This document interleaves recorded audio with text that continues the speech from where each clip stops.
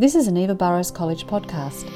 The content covered here is intended for students enrolled in Eva Burrows College courses and is part of a larger learning context. We hope you enjoy this podcast. Hello, I'm Carolyn Joy, Assessor Trainer with Eva Burrows College, coming to you today from the Bundjalung Country, Gold Coast, Australia.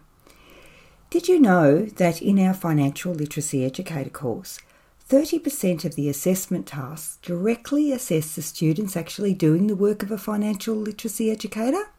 They do. In this podcast, I'm going to address a question that's come from our students about these types of assessments. Then I'll give you some tips for successfully getting through them, even, amazingly, if you can't access clients in the workplace. So, Eva Burrows College Financial Literacy Educator students, stay tuned. This podcast will be of interest to students who are up to completing Task 5 and Task 6. So the question we were asked, why does Eva Burrows College insist that students are assessed working with clients? Can't students just demonstrate that they know where to access the relevant information their clients will need? And I guess the subtext to this question isn't the role of the financial literacy educator about giving information to clients? And isn't it just about giving information to clients, I guess?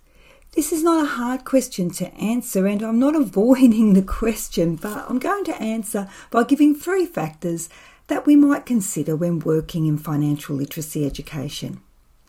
Firstly, our clients are usually also experiencing disadvantage and also often distress in other areas of their lives. This is a first factor to consider because we all know that stress can make it difficult to think straight, and disadvantage can mean that efforts to change can be hindered. For some, even accessing the internet is problematic. Usually, support is needed not only accessing relevant information, but also in gaining insights into how the new information applies to their particular circumstances. In many cases, our clients will need hands-on assistance to put in place mechanisms that will help them manage. The second consideration is the same areas that cause our clients distress require their attention, and understandably, they would rather be using their limited time and resources to address those pressing needs. And in any case, working on a budget and organising one's money is not most people's idea of a fun way to spend some spare time. So creating the time and place and clearing the way to focus on finances is also something that financial literacy educators do. Thirdly, and this last factor may come as a surprise, when it comes to our clients, even if they gain the necessary information, then find the time, resources and focus to put positive changes in place, the results, at least initially, can be disheartening. You may ask, why are they discouraged? Well, the fact is, sadly, that our clients usually have little left over for discretionary spending. So no matter how well they manage what little they have, it can take a long time to see any results. They will need a positive relationship with their financial literacy educator, and you will need to be respectful and good at encouraging, as well as resourceful and good at imparting information. Hence, knowing how to work with a client is paramount to the client's successful uptake of financial literacy education. This is why we like to see you working with a client before awarding the nationally recognised certificate in financial literacy education. So now to those tips that will make getting through these tasks that involve working directly with clients easier. Tip number 1. Refer to the observation sheet that comes with the task, as this is where exactly what we are looking for is documented. Tip number 2.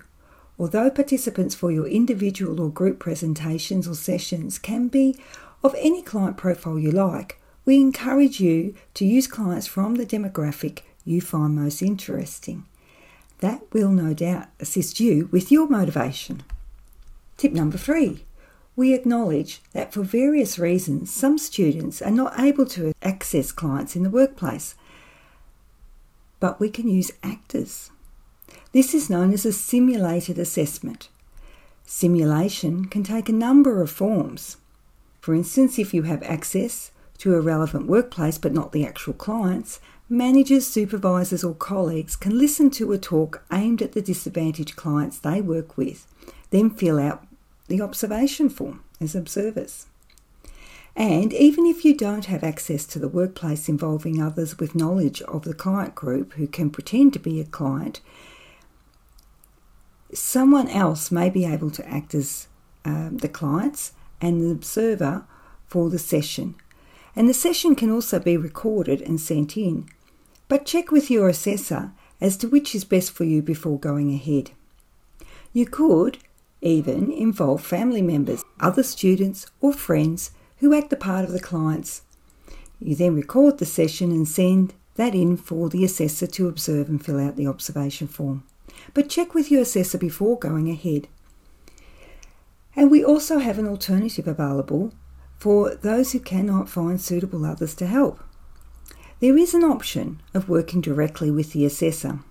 A talented assessor, not mentioning names here, can act as the client and the observer at the same time by using a link such as Zoom or Teams. To sum up, to be awarded this nationally recognised certificate, you will need to show us how you have learnt to work with disadvantaged clients who need financial literacy education. So, have a think about whether you can complete Task 5 and 6 assessments in the workplace. But if you are unable to, think about other suitable people who might be able to help with a simulated assessment and then contact your assessor with your ideas. Finally, and most importantly, be assured that you can get through these tasks either by accessing a relevant workplace or by completing a simulated workplace assessment. Thanks for listening, and remember your Eva Burroughs College assessor is interested in reviewing your ideas and, if need be, assisting directly with a simulated workplace assessment. Cheerio!